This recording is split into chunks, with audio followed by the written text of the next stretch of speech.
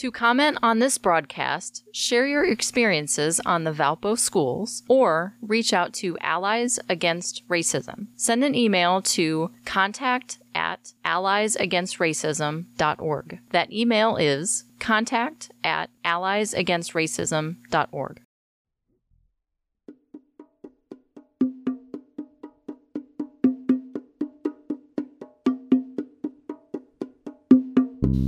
Hello, you are listening to ValPOC Plus. ValPOC Plus was started after a series of interviews with a diverse group of Valparaiso High School students. And from these interviews, many of which aired on WVLP radio, we learned of some issues that affect students in the Valparaiso community school system, and the experiences of Valparaiso High School students in particular. Issues included anti-Black racism, anti-feminism, religious discrimination, and so on. In this show, we hope to inform you, the listener, of the significance of these issues, what they mean for Valparaiso's youth. In today's episode, we will be listening specifically to stories of anti-Black racism in Valparaiso High School. I'm one of the two hosts of this program. I am Timothy Lightsky. I'm the Reverend Timothy Lightsky. Some of you know me as. I'm the pastor at Trinity Lutheran Church here in Valparaiso.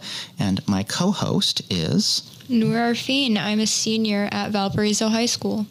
And you are listening to ValPOC Plus, recorded at WVLP 103.1 FM in Valparaiso, or online at anchor.fm/ValPOC Plus. That's a plus sign, not the word plus. And you can find our Instagram and our Facebook accounts linked at our Anchor page. And as I said, our topic for today is anti-Black racism, anti-Black racist incidents at Valparaiso High School. And our guest today is... Alex Clanton. My name is Alex Clanton. I'm a sophomore at Ivy Tech at the Valparaiso campus, and I'm excited to be here today. The way this show is going to work is we're going to talk with Alex about what goes on, but we have some clips that did not air on the original show when it was on WVLP. And so the first clip we're going to listen to, we'll just dive into it. It's about a minute long, and then we'll talk about this incident afterwards.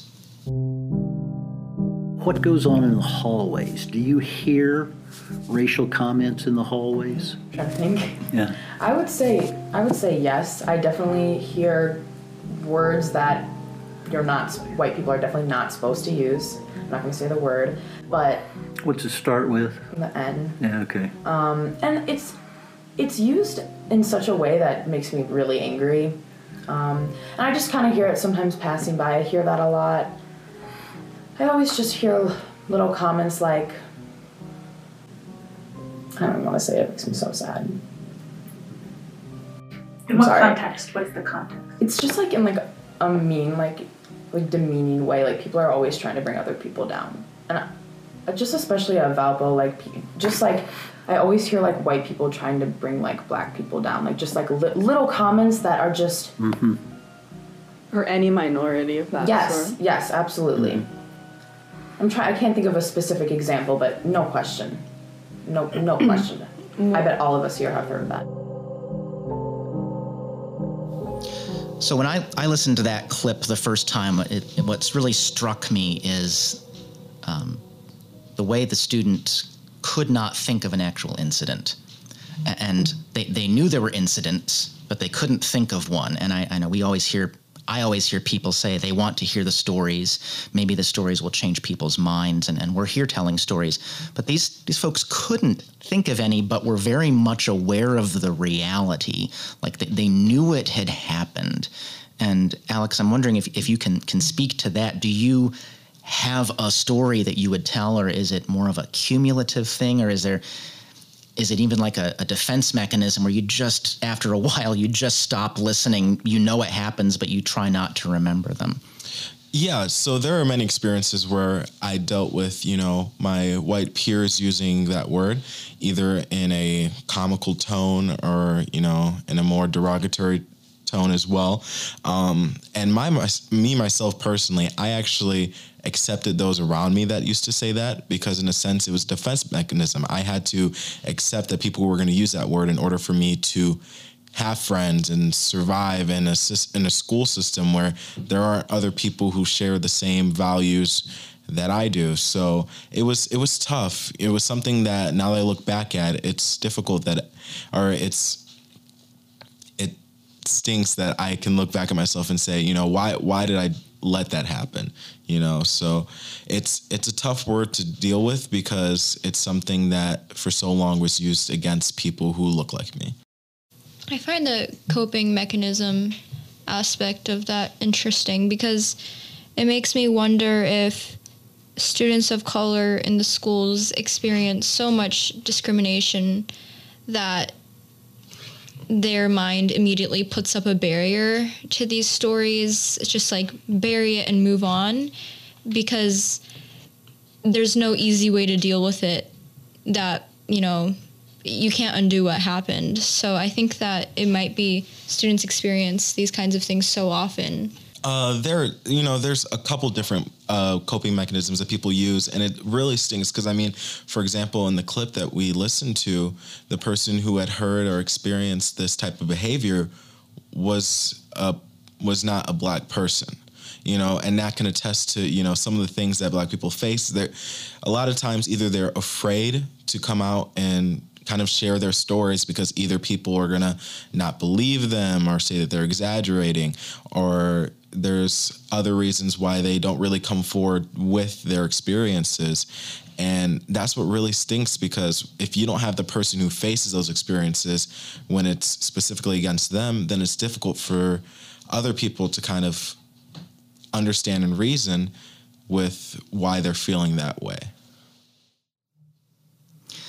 One of the things I know that the speaker said, that white people using a word they have no business using, and the N word is one that we all know we're not supposed to say, but clearly there are folks who think they can, and white folks who think they can, and actually, Nora, you had mentioned in ideas that Ta-Nehisi Coates uses as an analogy for why you shouldn't use the N-word if you are white. And do you want to share that with us? Yeah, so for context, Ta-Nehisi Coates, who is a really famous author, was speaking before this really large audience of students, and one particular student asked how they should deal with their white peers using the N-word in songs when they hear it on the radio. Coates responded by giving this really interesting analogy. So he says his wife refers to him as honey, but if he was walking down the street and some random woman called him honey, that would not be appropriate. Obviously, he has no relationship with this woman.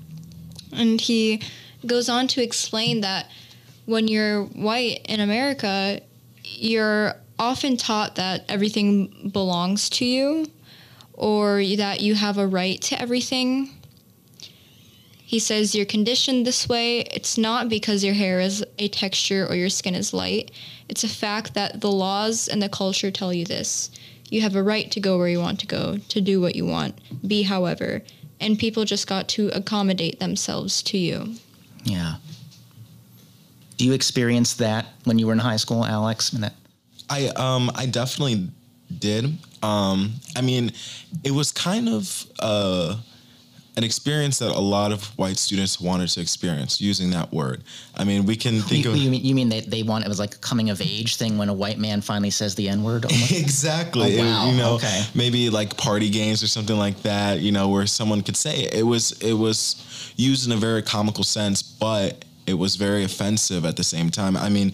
Even when it came to reading To Kill a Mockingbird in school, it was very interesting to see the amount of students that actually rose their hands to read for the pages that had the N-word on it. Kids that had never read a page in the book, and they were raising their hand because they're like, I get to say the word. And, at some point, eventually our teacher was the one who eventually was the one reading the book, and it comes to this issue of like, you know, it's literature, so you have to, you know, read it. But at a certain point, it's like there's a reason why we're reading this book, and it's not to say that word for everybody. It's to share about the issues in the book. I think a lot of people argue that the purpose of having the N-word in literature is to recreate the setting of that era.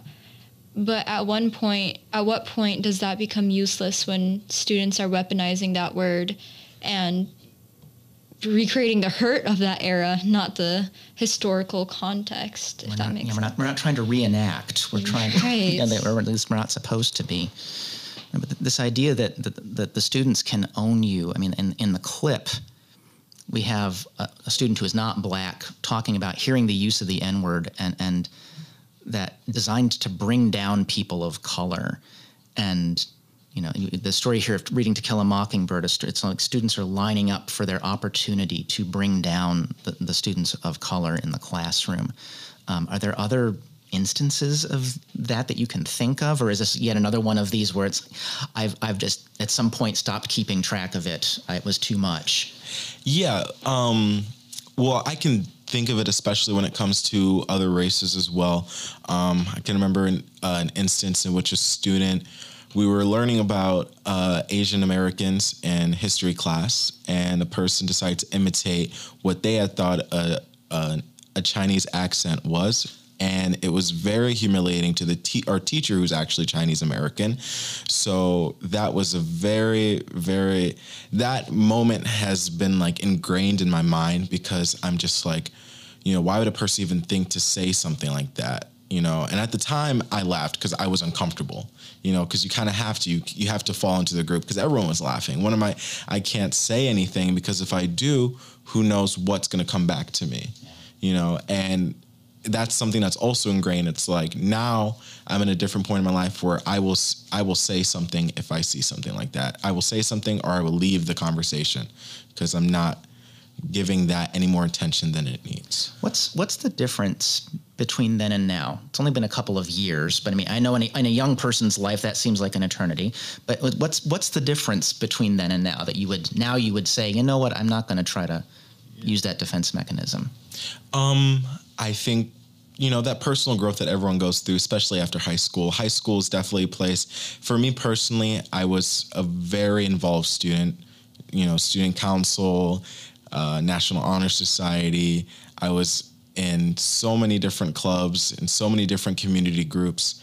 And at a certain point, it was me trying to uphold my image, and I wouldn't allow myself to really state how I feel. And especially now because of COVID, I think a lot of people have had a lot of time to look at themselves.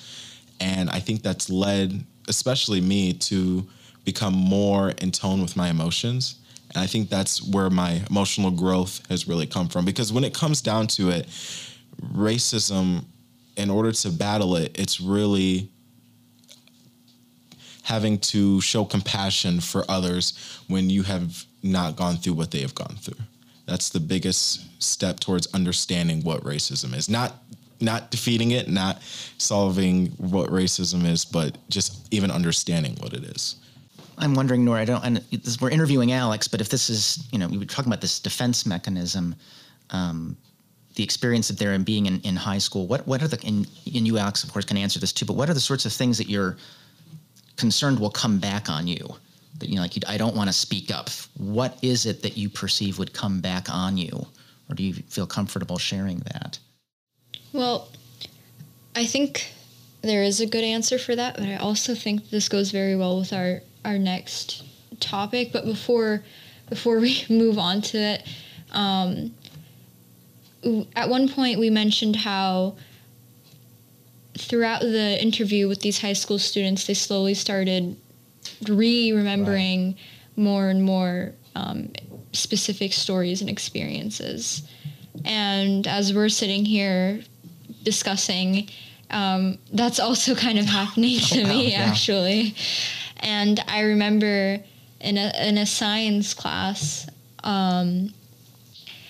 there was a student who was BIPOC, and he was eating a snack and lunch, and the person sitting next to me asked, "Where's his watermelon and fried chicken? I'm surprised he didn't bring watermelon and fried chicken." And those kinds of comments were a norm for their group. And, you know, you ask what is some of the concern we have about this coming back on us? Students who recognize that's wrong, like that's so very wrong, are in the minority at the high school. There's a difference between ignoring racist behaviors and actively being anti-racist. Yeah, absolutely. But to hear what you're saying, and I don't want to put words in your mouth, but it's that you know you are in the minority if you identify this, that you will be in the minority opinion about this matter. If you speak up, you know the majority of the students will be against it. The way to go about these kinds of comments is you talk about it once, you say, "Oh, that's not okay," once, and then you don't keep bringing it up, because if you keep bringing it up, you're making it a problem. Alex, do you think that's kind of, I mean, I've been sitting with white peers where sometimes I'll look around to see their reactions to something, and it'll be really cavalier. Like, they might seem annoyed for a couple of seconds or a little weirded out, like an ounce of disapproval, and then they'll continue going about their day. That's it. Yeah, I had very few friends who were very passionate and really strong-willed enough to say something about it. But the others, I mean, they were either just like me, afraid, or just didn't care, didn't think it was important enough. And in reality, little by little, no matter if it's a little microaggression, like saying something, well, I say little, but a microaggression, you know, those build upon each other, and eventually, you know, that can really hurt someone. I mean, for me personally, my self-esteem in high school was at a very, very low point. I mean, when I left high school, I was at a point where I was almost 300 pounds plus, you know, and I had a very poor mindset of myself. When I went to school, I hung out with friends who were very, very damaging to me because of the fact that I had no self-esteem, no positive view of myself, because of the things that I had faced in Valpo, feeling like I was worthless, feeling like I was nothing but a Black and Latino character that can be used in order to show the light of Valpo. Oh, well, there's no racism because look, there's a Black Latino student who's student council president, you know, and that's the only reason why he's student council president, is because of the fact that he is a double minority.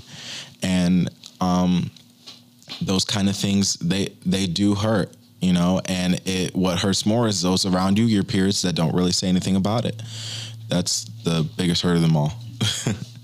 Noor, you mentioned that I was getting ahead of us, and I had a really good segue into something. I'm wondering, I think it might be time to move on to that next clip. So we have a story here. This is about almost 3 minutes story about an incident that happened one morning at Valparaiso High School. It was in a class that I'm in, but I didn't witness it happen, but I did see like what happened right after. And there is a girl in that class who's African American, and it was first hour, so we were saying the Pledge of Allegiance. And there was a girl next to her that I don't personally know very well at all, but she's white, and it was made very clear that what she said was not in a joking matter at all. And they were saying the Pledge of Allegiance, and it was at the end for liberty and justice for all, and the white girl said for all except Black people, like turned to the girl and was like, except Black people. And I watched her like leave the classroom, mm-hmm. And at the time nobody knew why she left the classroom, because like nobody else heard it. You heard it? I didn't hear it. Yeah. She like deliberately like looked at her and was like, said it just so that she could hear it. Yeah. And nobody knew why she left the classroom because she was the only person that heard it, but I watched her leave the classroom and I watched her come back in, and she talked to the teacher. The teacher told her like, we need to like report that to administration like immediately, like there's nothing that I can do directly right here right now except send her to the office. And so they moved her seat so that she didn't sit next to that specific person anymore. She brought it to the administration's attention. I don't know exactly who, but they never had a meeting. Like, they never called her back in. They never said anything to her. They never interviewed her? No. And as far as I know, the girl who said it was never punished in any way. Wow. And you hear, like, the drama of, like, who broke up with who, but, like, that's the first time I'm hearing of something like that. And I feel like that's, like, kind of stuff that, like, kids should know about. Like, I had no idea about that. And, like, I'm sure, like, you guys probably didn't know about, like, the lunchroom thing. Like, and, like, I'm sure everybody has, like, all these different stories, but, like, that makes me ashamed, like, of my school and, like, the place I'm from, like, that all of that is there, and then our school just covers it up. I don't think that's what I want to be seen as.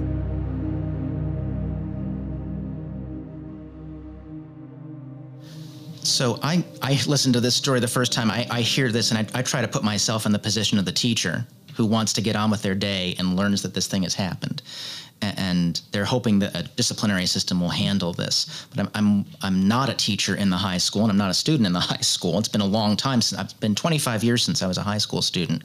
Are there things that teachers can do in the classroom that are not being done? Is kind of the first question I would have, and then of course there's just the raw nature of this clip makes me angry, but that's the first question I have is, are there things that could be done that aren't being done in the classroom? Not even hold off on the discipline point for a moment, but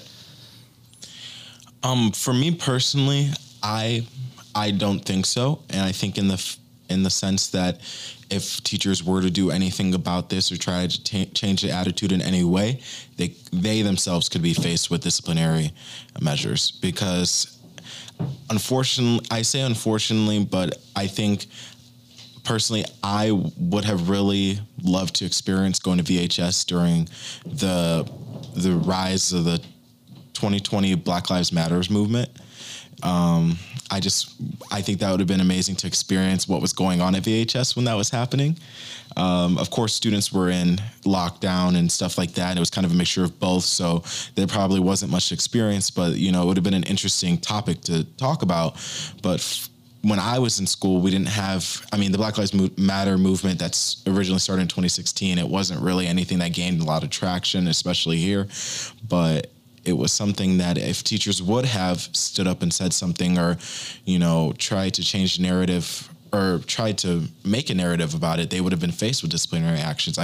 There was a teacher, an art teacher, who had been fired or asked to resign just for attending I believe the movement was like the school shooting movement, the one where the students had walked out. March for Our March Lives. for Our Lives, yes. There was a art teacher who had been forced to resign because he had attended that during his break, so he was allowed to attend, but he had been forced to resign because it was something that Valpo did not want any person or faculty to be a part of.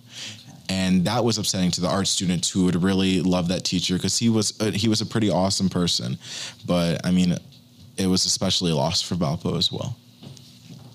So there's a sense, I hear from you and I hear from them and it sounds like probably for the teachers as well, that there's a higher authority that they can't transgress, and that's what they don't dare mess with. I've tried. My senior year was when a club had come to student council because we were in charge of letting clubs kind of get together and start, and it was the Students Association. Yes. So they had come to me and they had asked, whether or not they could start. And I was like, why not? Like, that's an awesome club to have in our school to kind of unite all the Muslim students. And the school had denied it without giving reason why. I mean, they had given a couple reasons why. The superintendent had sat me down, talked to me, so had other faculty and stuff like that. Sorry, just the first time I'm hearing this.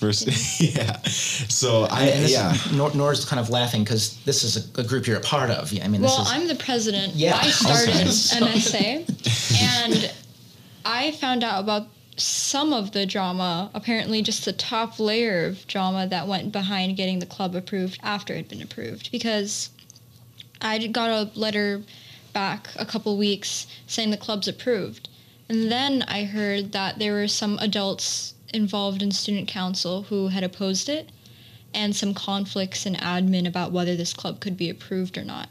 I also had some student council students come to me say, as a Catholic, this is blasphemous, so I can't participate, which I was not aware of, because if I was aware of that, I would have kicked them out of student council. So it just seems like there's, And I'm Lutheran, I'm not Roman Catholic, but that's also wrong.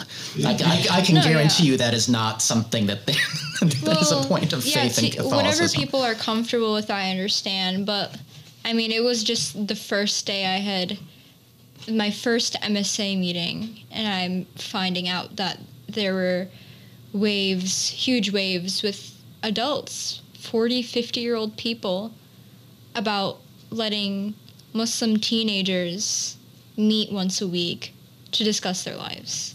When there are already two Christian clubs, already two Christian clubs that meet as well. And that was something that I had fought about. Like I said, I had sat down with the superintendent, who is no longer here, as I'm hearing, and other faculty as well. And, that really made my experience in high school horrible, because it was a point where I was like, I'm going to stand up for these students because they have a right to meet, just like every other student has a right to meet. And, they had said, oh, well, why not just make a club of all faiths? And I'm like, so let's disband the other two clubs then, and if you want to do a club like that, we can do that, but you're not going to allow two other clubs meet and not allow the Muslim Students Association meet as well. So I mean, meeting head on with administration is a difficult task, if not very detrimental to not only faculty but students as well. You run up there against a movement in this country to make sure that there are Christian clubs in public schools, to the detriment of any other faith tradition being present when you do that. That's not something that I agree with doing, but that is something that is a very powerful movement. You're listening to WVLP 103.1 FM in Valparaiso, or online at anchor.fm/ValPOC+.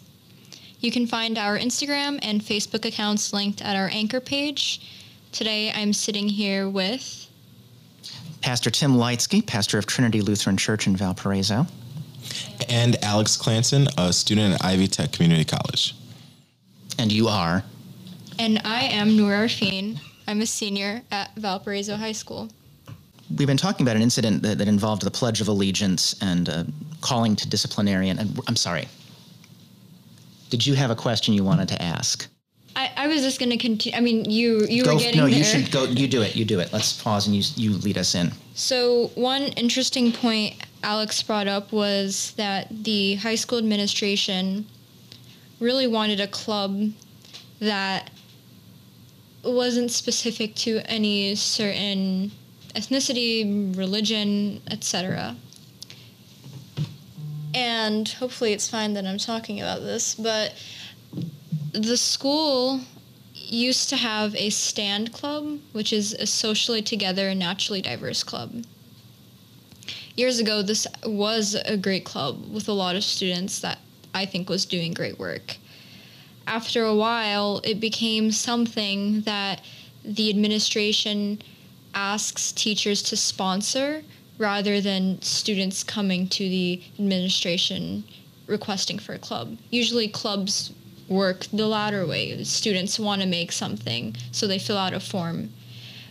But with this club, we see the administration sponsoring it. And I think the reason they do that is so they can tell other clubs, like MSA, like, Black Students Union, we don't need to create your club. We already have an all-inclusive umbrella club that we cherry pick and teachers to lead. Yeah, it's because we've thrown this shotgun approach at it. We've already included everybody, so we clearly you don't need your own space because you have one, except, as you're saying, you're not actually invited into it or part of it. They've just decided there's this umbrella thing that you fall into. We were talking about an incident that happened with the Pledge of Allegiance and a teacher resorting to asking for discipline against a student for this incident. And Alex, I know you've shared that you were the president of the student government at one point, and I know you have a story of when you were asked to intervene in this sort of racially bias motivated disciplinary moment. And I was wondering if you could share that with us here now. Yeah, so it was my senior year, and with all new administration, not all new, but a lot of brand new administration and also guidance counselors and stuff like that, they were kind of looking for some students to kind of help them out as they transition into the school system. And of course, I was happy to help. I was raising my hand like, yes, I'd love to help the administration. It was really right before I really kind of felt a distaste in the administration. But there were some students, 2 younger Black women, who had faced some discrimination. There were students who were using the N-word against them. And for me personally, I had experienced stuff like that before. And the administration had called me down and asked if I can help them solve a situation. And I said, sure, I'll be happy to help solve a situation. The 2 girls come down as well, and they sit us in a room with the 2 girls, me and a guidance counselor. And the guidance counselor asks me, he's like, so these 2 young women right here were called the N-word and were called other distasteful things as well. What are ways that they can deal with that situation? So instead of the students who were using those actions, instead of them facing disciplinary consequences, the students who had received that treatment were instead asked, what can they do about their behavior in order to change and to be okay in this environment? And I think that's a very interesting point, because that's something that in my race class when I was at Bloomington, that's something that we talked about was, especially when it comes to systems of change, it's always the people who are being oppressed are asked what can they do in order to appease the people, the oppressors, in order to be good enough to be equal. And that's kind of like what that sense was, like, what can the girls do in order to not be called those things? And that's not fair treatment at all. And at the time, I was actually giving them advice on how to deal with it. And if I could go back and turn the wheels of time, I would say, do you know what? If they say those things to you, you take it to the school system and you take it to the city board and you do what you need to let people know that type of behavior is not okay. So... And you were sucked into that as well. It was we're going to blame their behavior for why they were called these things, and now we're going to bring in another person of color to do the dirty work of explaining how to behave like a white person, or to pass as a white person. And you had no idea that that's what was happening to you at the time. But that's totally what that setup was. Yeah, and it actually took Roxanne Johnson, who's a very prominent person in the community. It took her to explain it to me, like, what the situation really was. And that was something to this day I still feel guilt about. I don't remember the name of the students who I had told that information to, but I am constantly on Instagram or Snapchat trying to see if I can find them on there so I can let them know, hey, I apologize about what I said, because that is totally inappropriate behavior for, first of all, faculty and administration to do, to have a student be blamed for actions against them, but also to have another student come in and try to explain that to them as well. I find that lack of sensitivity and awareness to be a huge problem in the middle schools, especially. When I was in middle school, I was also called down to the guidance room with my guidance counselor and the school officer, because... The school officer is a police officer? Okay, officer, yeah. Because for an entire year of my middle school education, I was having conflicts with a white peer who would use the N-word all the time and would also say a lot of inappropriate things about immigrants, and she would relate it to her support of Donald Trump. And it was kind of hard to believe that, I was being called down to the office to explain why I wasn't comfortable with allowing her to use the N-word. And some of the adults that were in that room used that word in that conversation. They didn't even try to censor it. They used that word. And they were like, well, what context was she using it in? Well, what's the culture of today? Why do you feel this way? At one point, the conversation went to international politics. Oh, well, what do you know about the bombings in Syria and whether or not people should be saying this about these immigrant groups? I was in middle school, and I was speaking to people well above 45 about this. So, it's just... And your discomfort, you were being upset that this derogatory term was being used. You were asked to somehow couch it in terms of the civil war in Syria, and somehow that justified somebody here saying that. Yeah, that's a tactic we use when we don't really want to deal with something. We just need to talk for a few minutes to fill the time, and then we're going to throw you out. I just start rattling off things we know about. That's awful. It's a conversation I face way too many times. I know a lot of other BIPOC students do as well. That constant, I don't want to say, well, yeah, gaslighting, the constant gaslighting that's going on.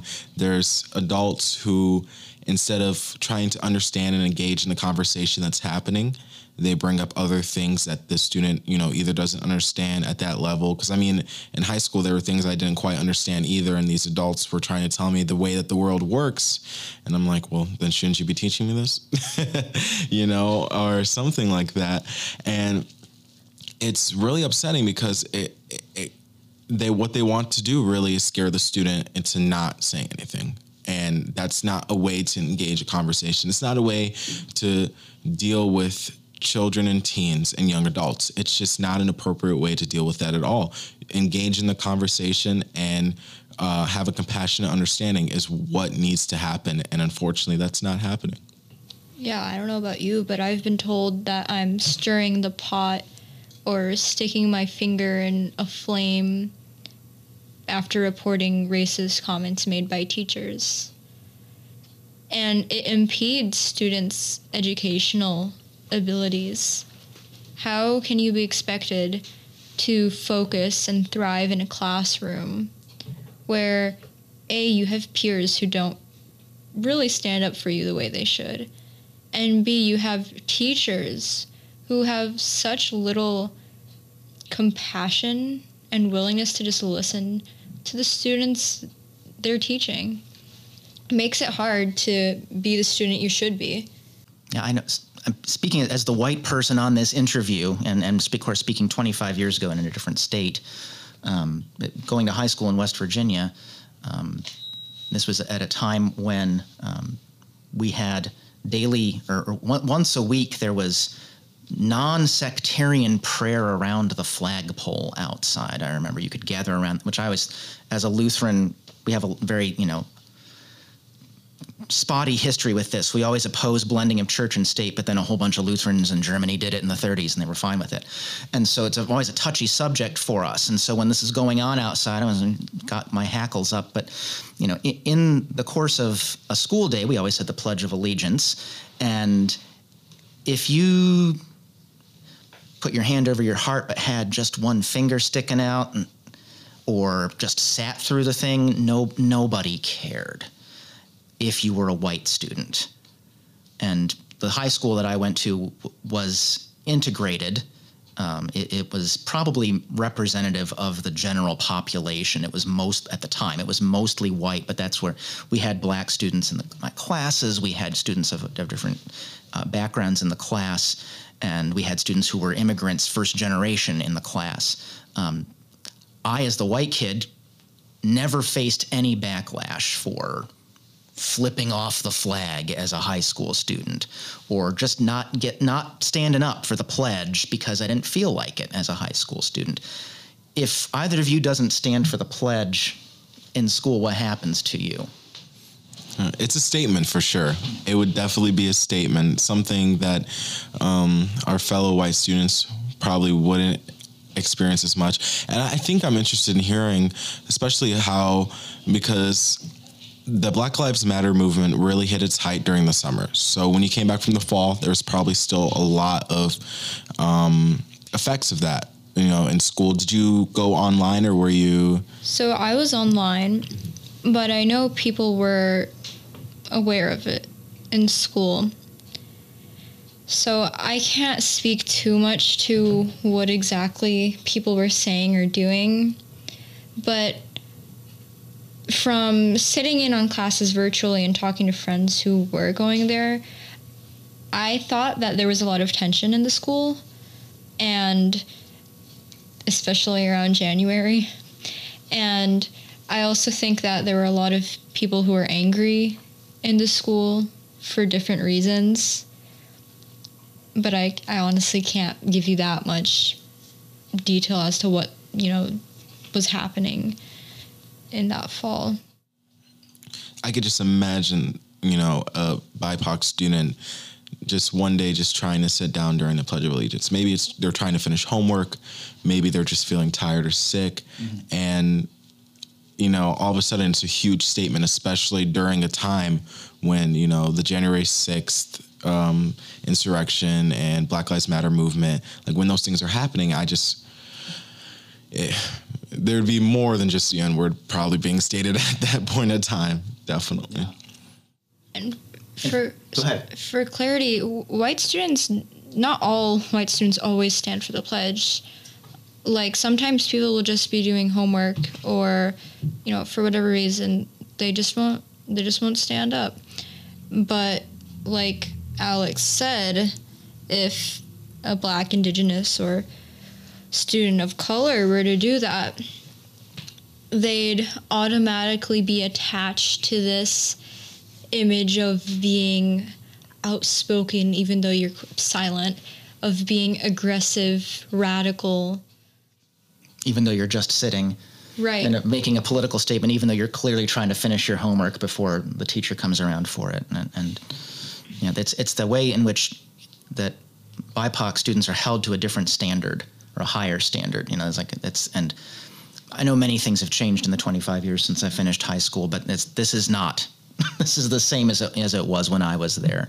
There were rules that were simply not enforced in my case, but they would be enforced for students of color. And that there's a certain way to. How do you respect the flag? I get a free pass because I stand out even in the middle of the night when there's a new moon, but others don't. And it's not too hard to figure out why.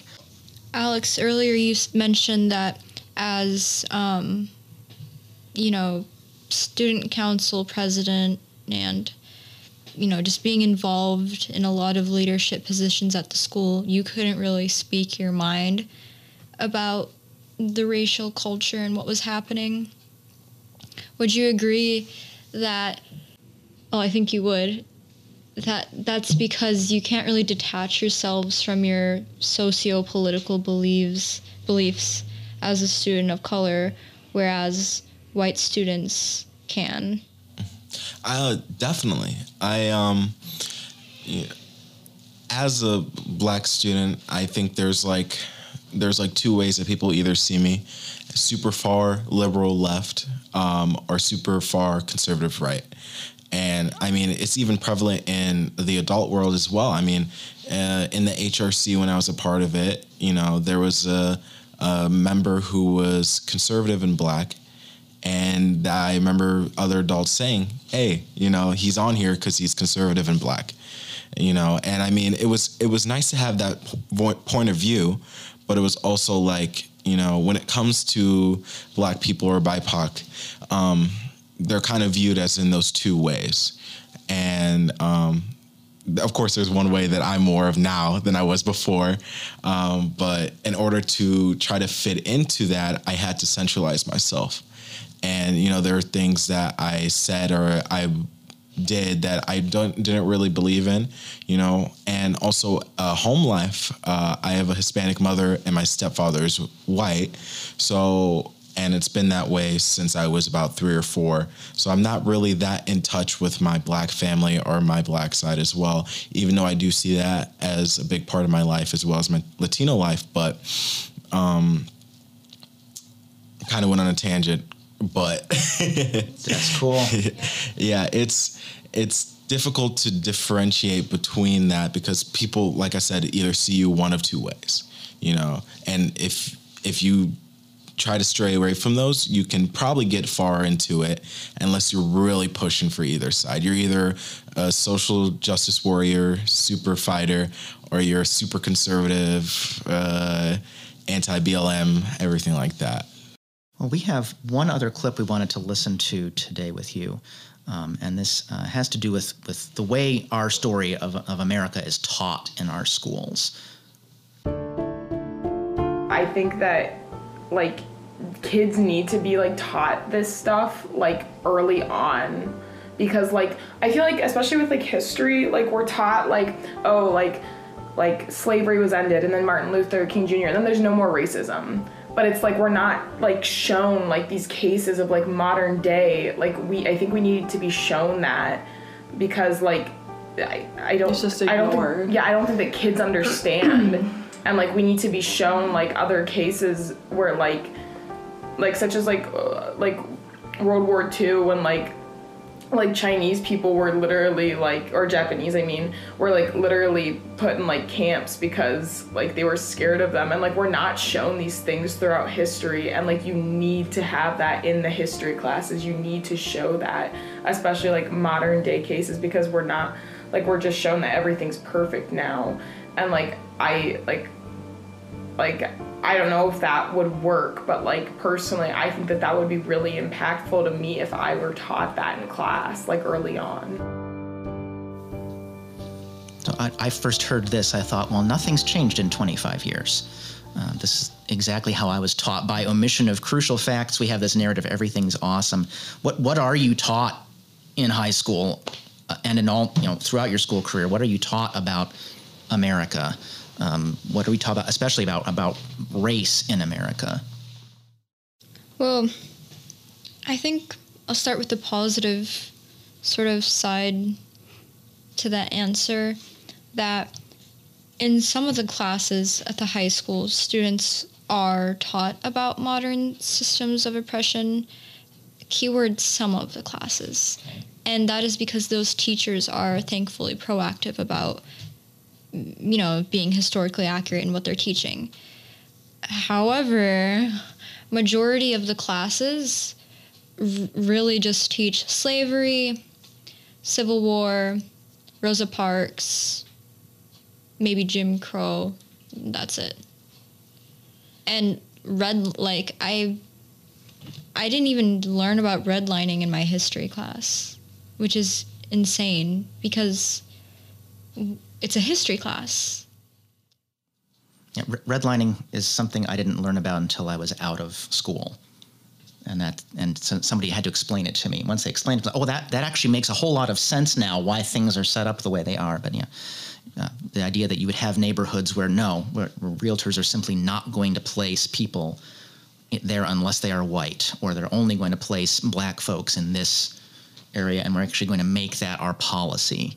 And you know, in order to protect housing prices is always how it's couched, if you're not familiar with redlining.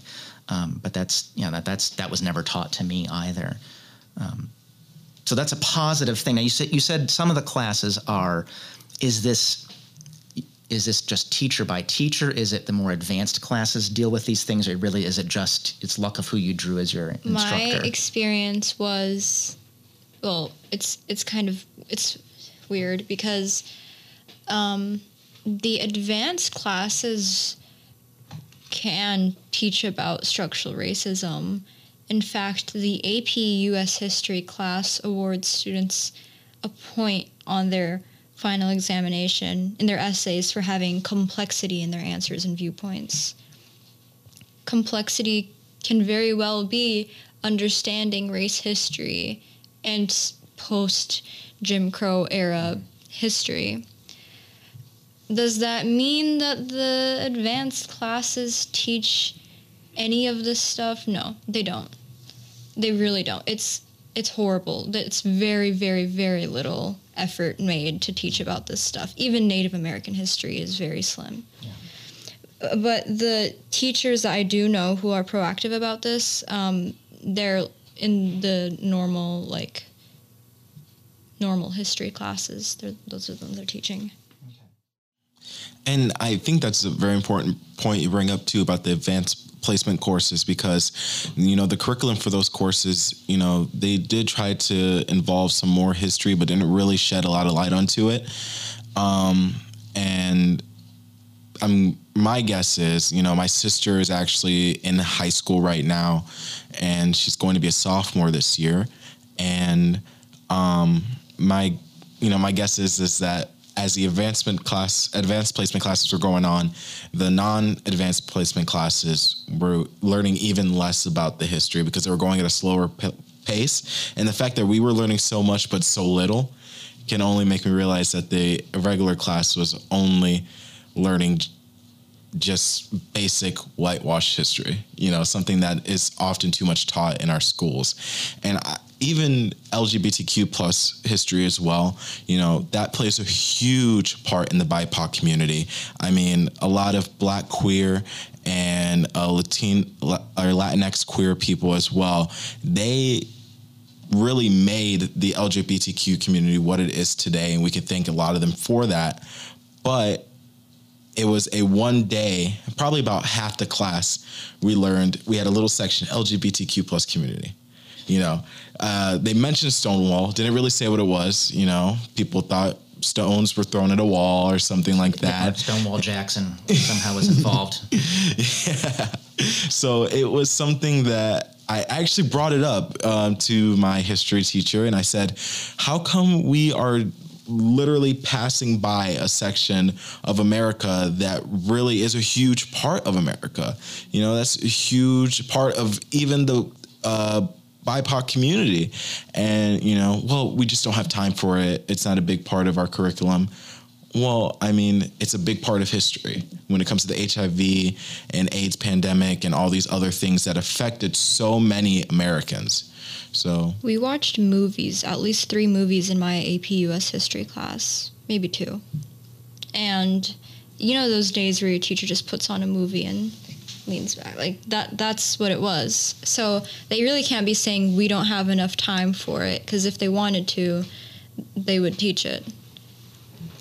And it's even for AP classes, it's not enough to say we move at such a fast pace.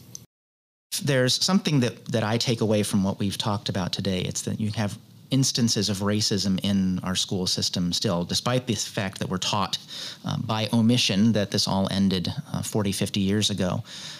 These instances are overt and covert, and sometimes they're a combination of both. Like they're very direct acts that are aimed at someone, but done in such a way that no one else can hear about them. But they do happen, and they affect the people to whom they happen, and they affect the people around them. Our metric, our way, our threshold of measuring when something is a racist act in our society tends to be something that is very overt and often with a threat of violence attached to it. That's a topic for another time to ask what's the deal with that designation. But if you see here in the stories that we've shared and what we've talked about with Alex,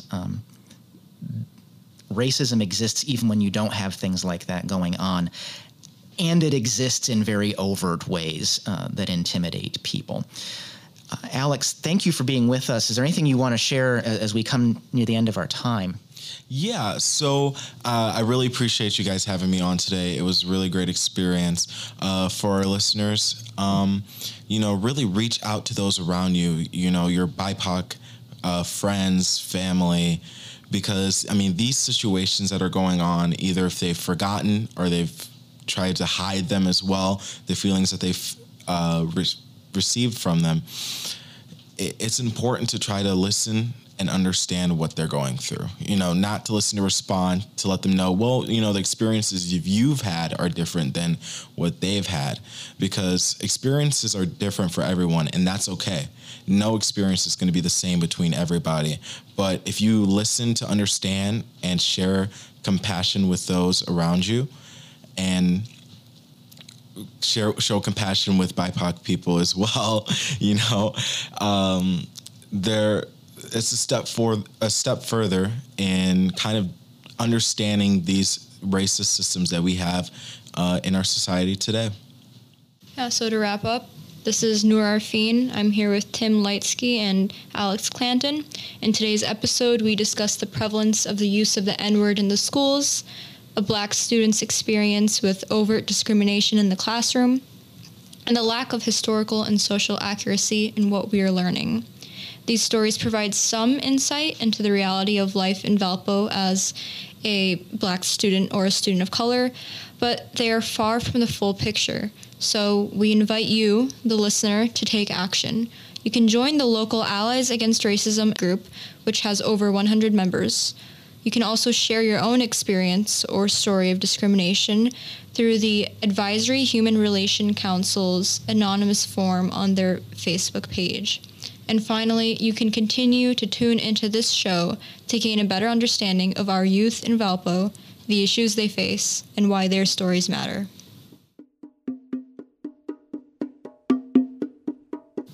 This has been Val POC Plus, recorded at WVLP 103.1 FM in Valparaiso.